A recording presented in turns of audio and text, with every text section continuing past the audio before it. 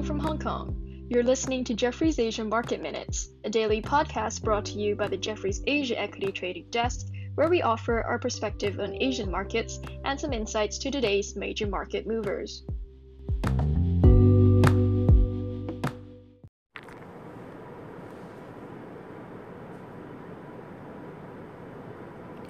Good morning. This is the Jefferies Asia High Touch Sales Trading Desk out of Hong Kong. My name is Grace Zhang. Overnight U.S. equities finished higher, ending near best levels but lack huge directional movers.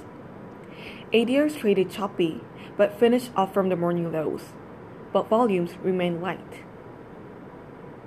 And here in Asia, Hong Kong and China had choppy morning to start, with China spiking up, led by Shenzhen at one point. The latest state-driven oversight is focused on dairy and milk. Formula milk players and dairy names like Feihe and Mengniu were hit hard after state media called for more oversight on its marketing and quoted experts on breastfeeding. Tencent is bid, but Southbound flows are mixed. BYD leads HSI after reporting July NEV sales, which grew over 2 times on yearly basis. SMIC outperformed after strong results in second quarter, as well as CK Hutchison after announced its earnings. Kuaishou is underperformed since the lock-up expiry yesterday. Japan slides into a 3-day weekend with very little factor dispersion despite earnings volatility, as Japan sees value factor outperforming the momentum. In Korea, Kospi opened high on U.S. tailwind but faded into midday. Foreigners are the net buyers, mainly on financials and tech names. Biotech, shippers, financials, constructions all outperformed. Samsung FDI is up by 1% as announced its electrode production plant in China will be completed within this fiscal year. Samsung Biologics is up by 1% for producing the prototype of Moderna mRNA vaccine in the end of August.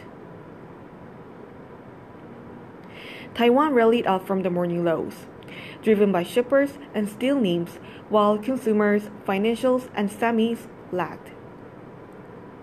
Evergreen Marine is up by 4%, Yangming Marine is up by 6%, and One High Lines is up by 5%, as expecting another record high in BDI Baltic Index and ongoing surge in freight rate.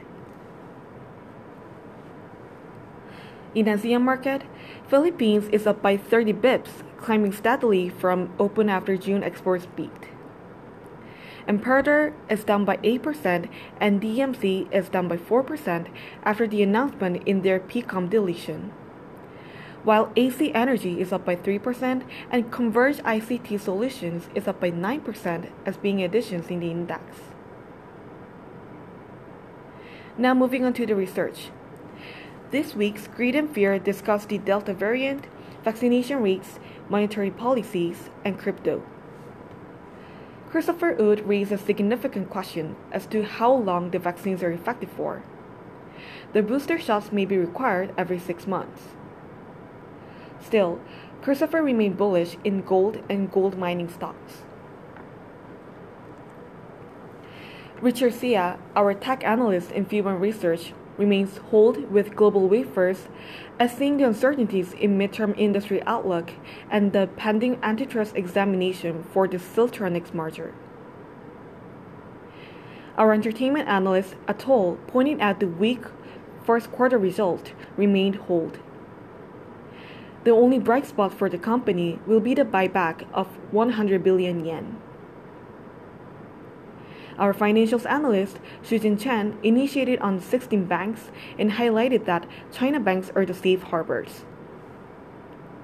She prefers A-share banks to H-share. We like China Industrial Bank, Bank of Ningbo, and CMB.